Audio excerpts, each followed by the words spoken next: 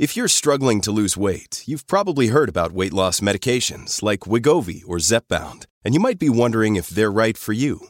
Meet PlushCare, a leading telehealth provider with doctors who are there for you day and night to partner with you in your weight loss journey. If you qualify, they can safely prescribe you medication from the comfort of your own home. To get started, visit plushcare.com/weight-loss. That's plushcare.com/weight-loss. plushcare.com/weight-loss.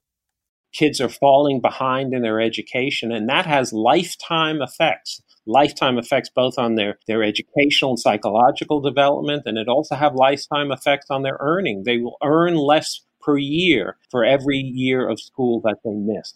Hey, thanks for listening to We're Momming today. If you're listening on a smart speaker or website, make sure to find me, Lauren Simonetti, on your favorite podcast platform like Apple Podcasts, Google, TuneIn, and Stitcher. And don't forget to leave me a review.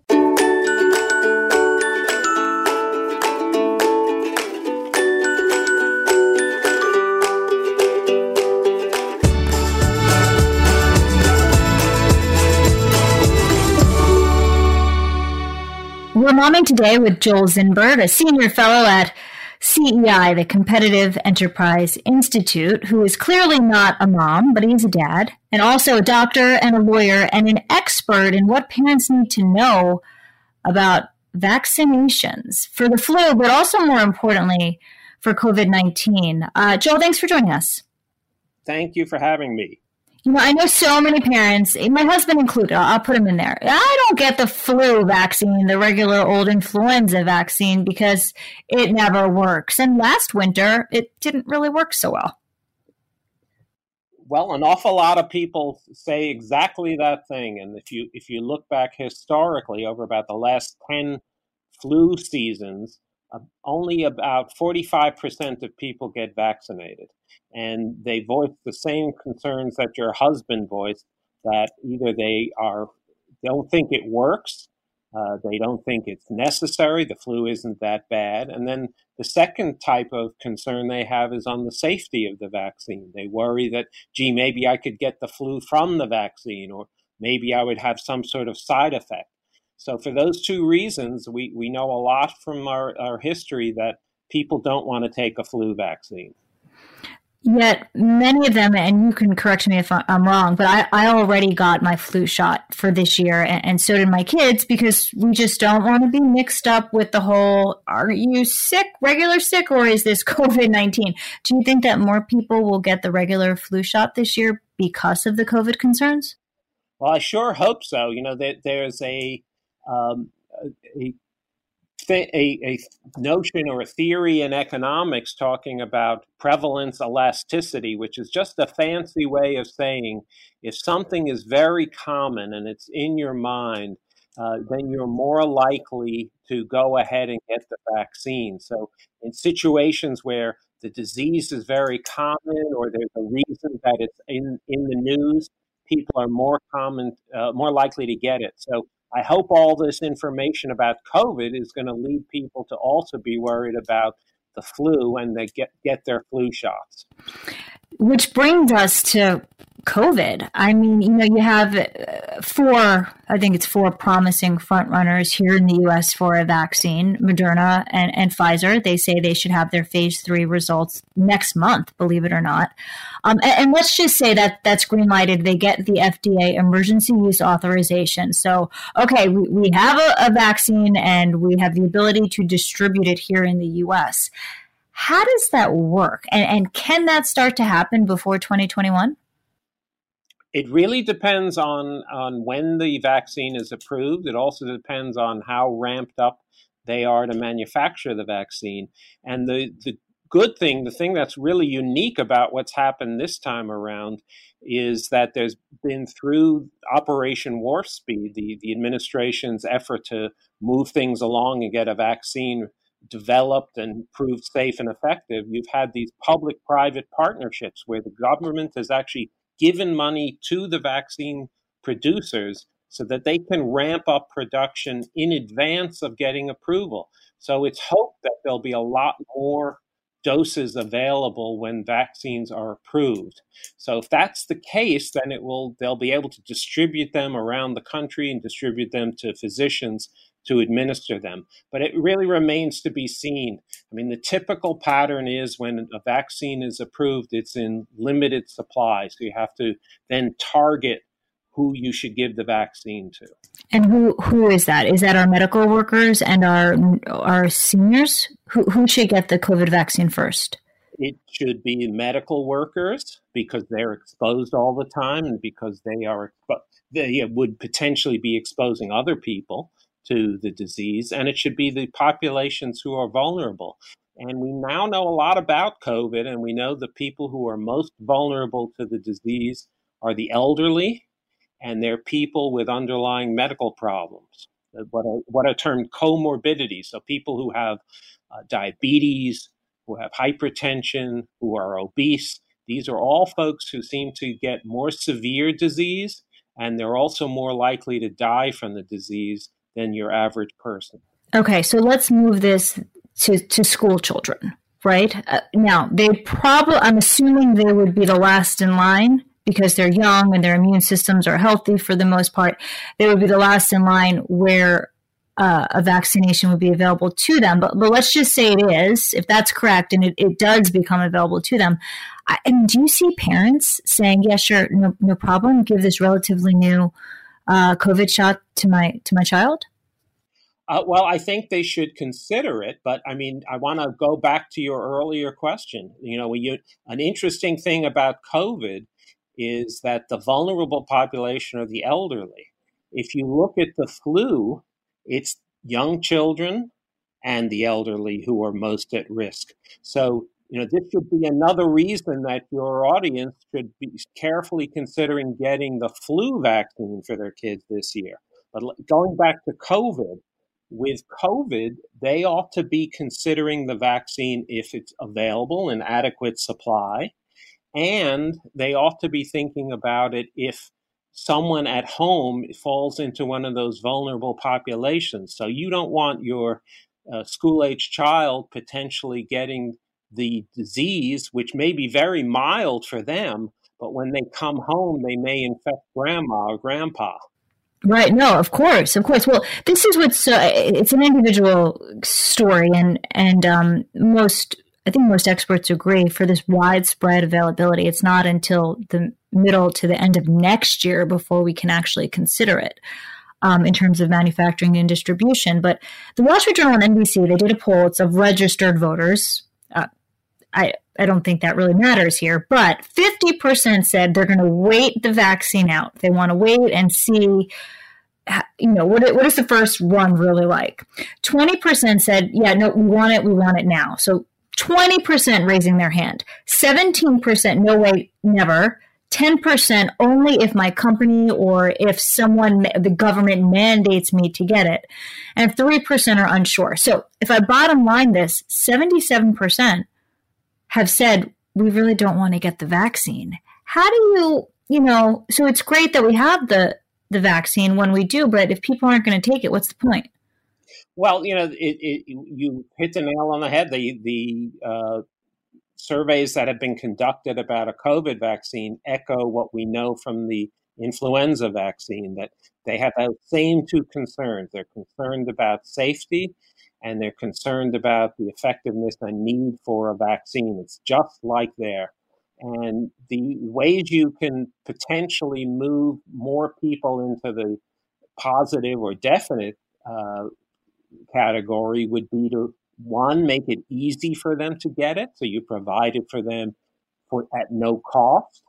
You make it available in their places of work or in other settings where they don't have to inconvenience themselves to get it. So those are techniques that have worked to some extent with other vaccines.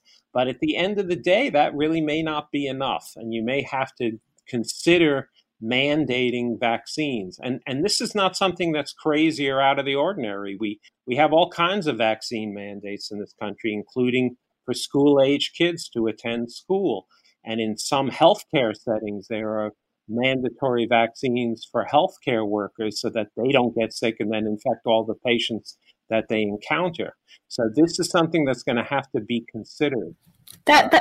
That's not a federal mandate, though, right? When the school requires you to have certain inoculations and all that, that's is it statewide or specific to that locality? It's not federal, is it? It's not federal. These are typically what are called falling under what are called the state's police power, their power to take actions to protect the population.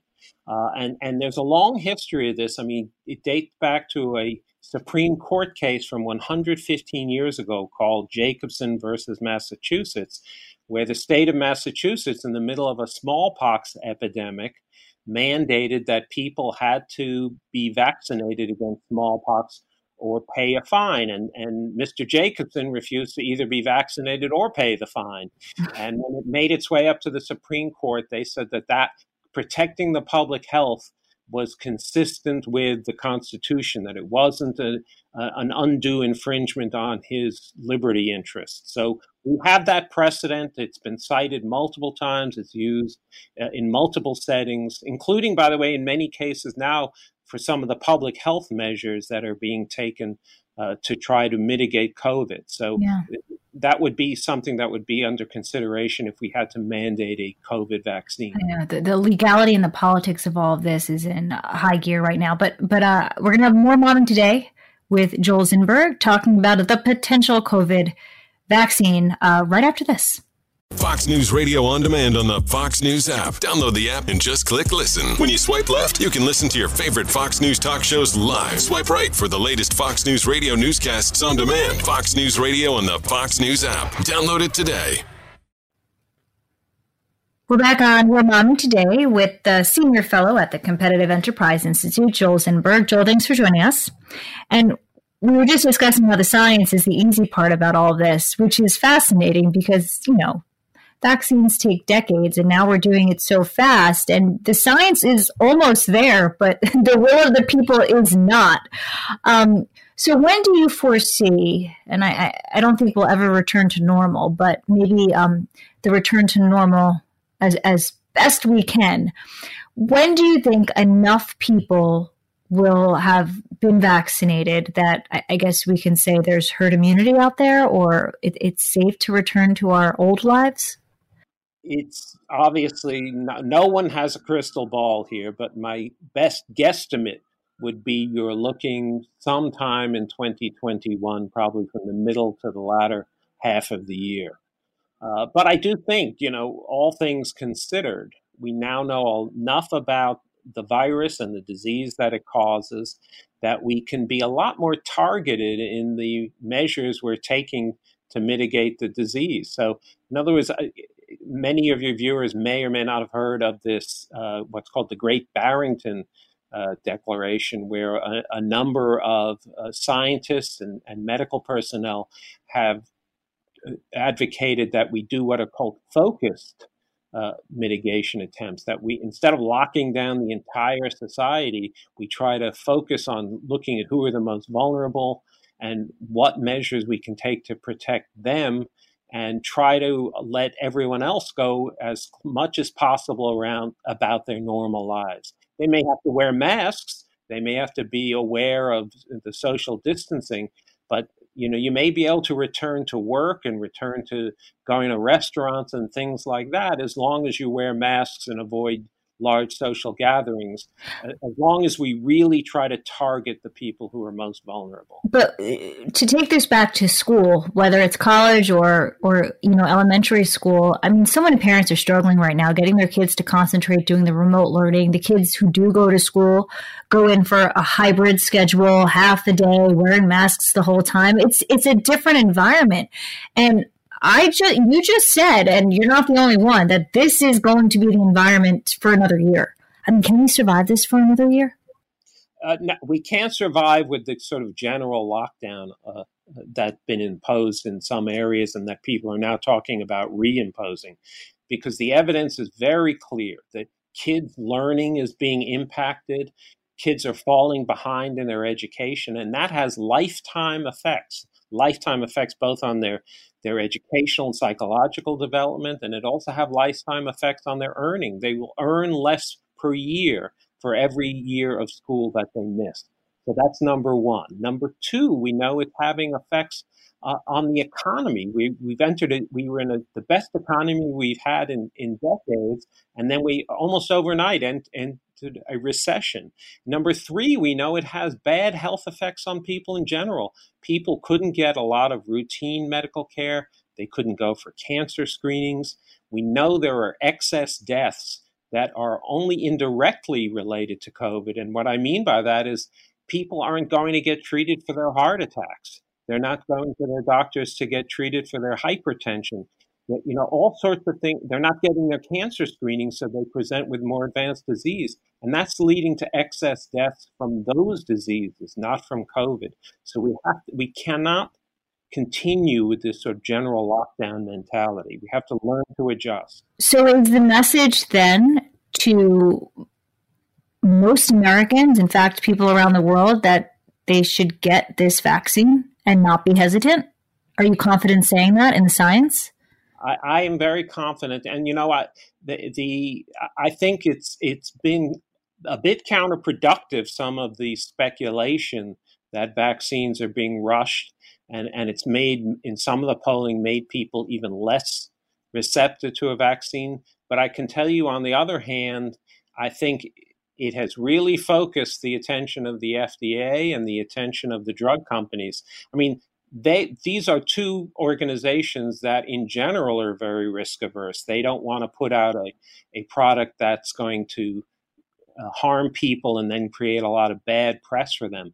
But they are really sensitive about it now. Not one of these companies is interested in rushing something to market only to have it boomerang on them. No, and they're actually halting and pausing trials and studies just to make sure they get it, right the first time.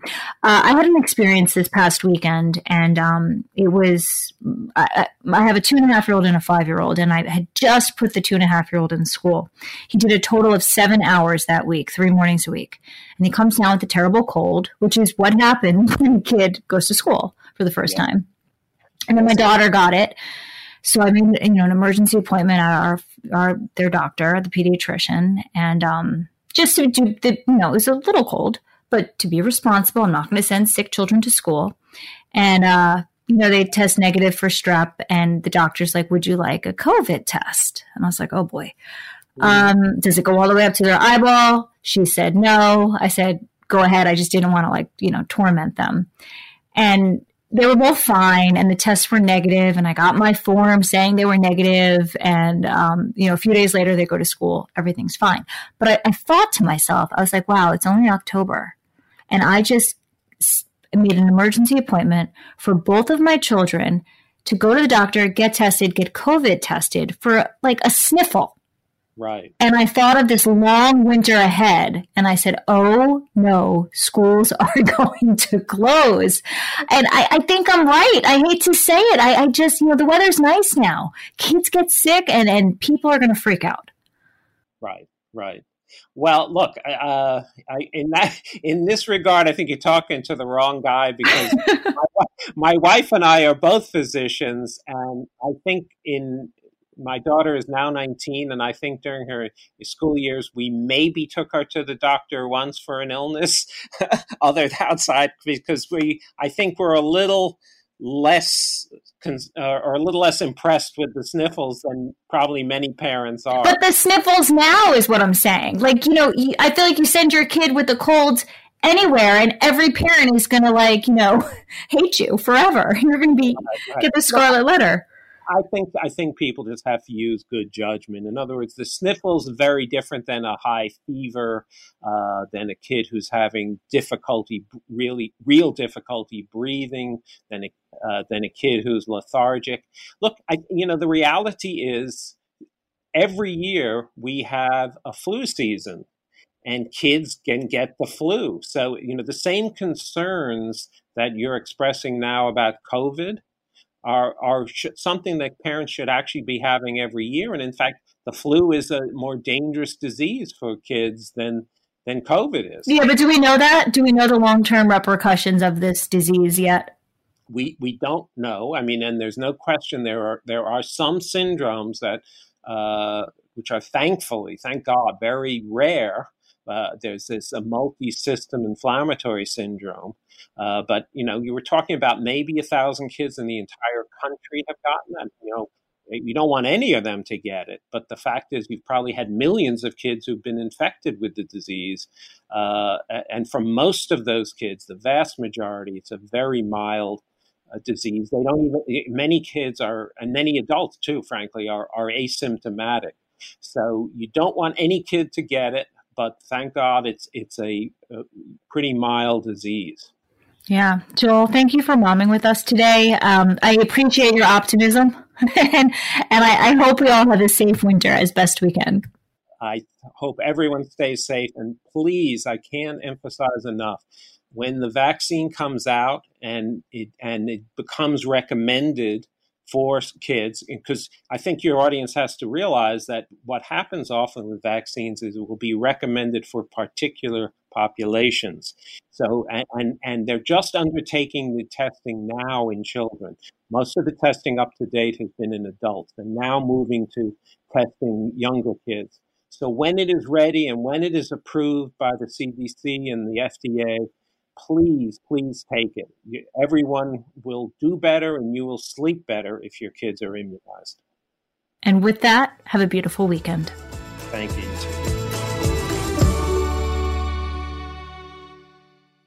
Kudlow on Fox Business is now on the go for podcast fans. Get key interviews with the biggest business newsmakers of the day. The Kudlow podcast will be available on the go after the show every weekday at foxbusinesspodcasts.com or wherever you download your favorite podcasts. Listen to the show ad-free on Fox News Podcast Plus, on Apple Podcast, Amazon Music with your Prime membership, or subscribe wherever you get your podcasts.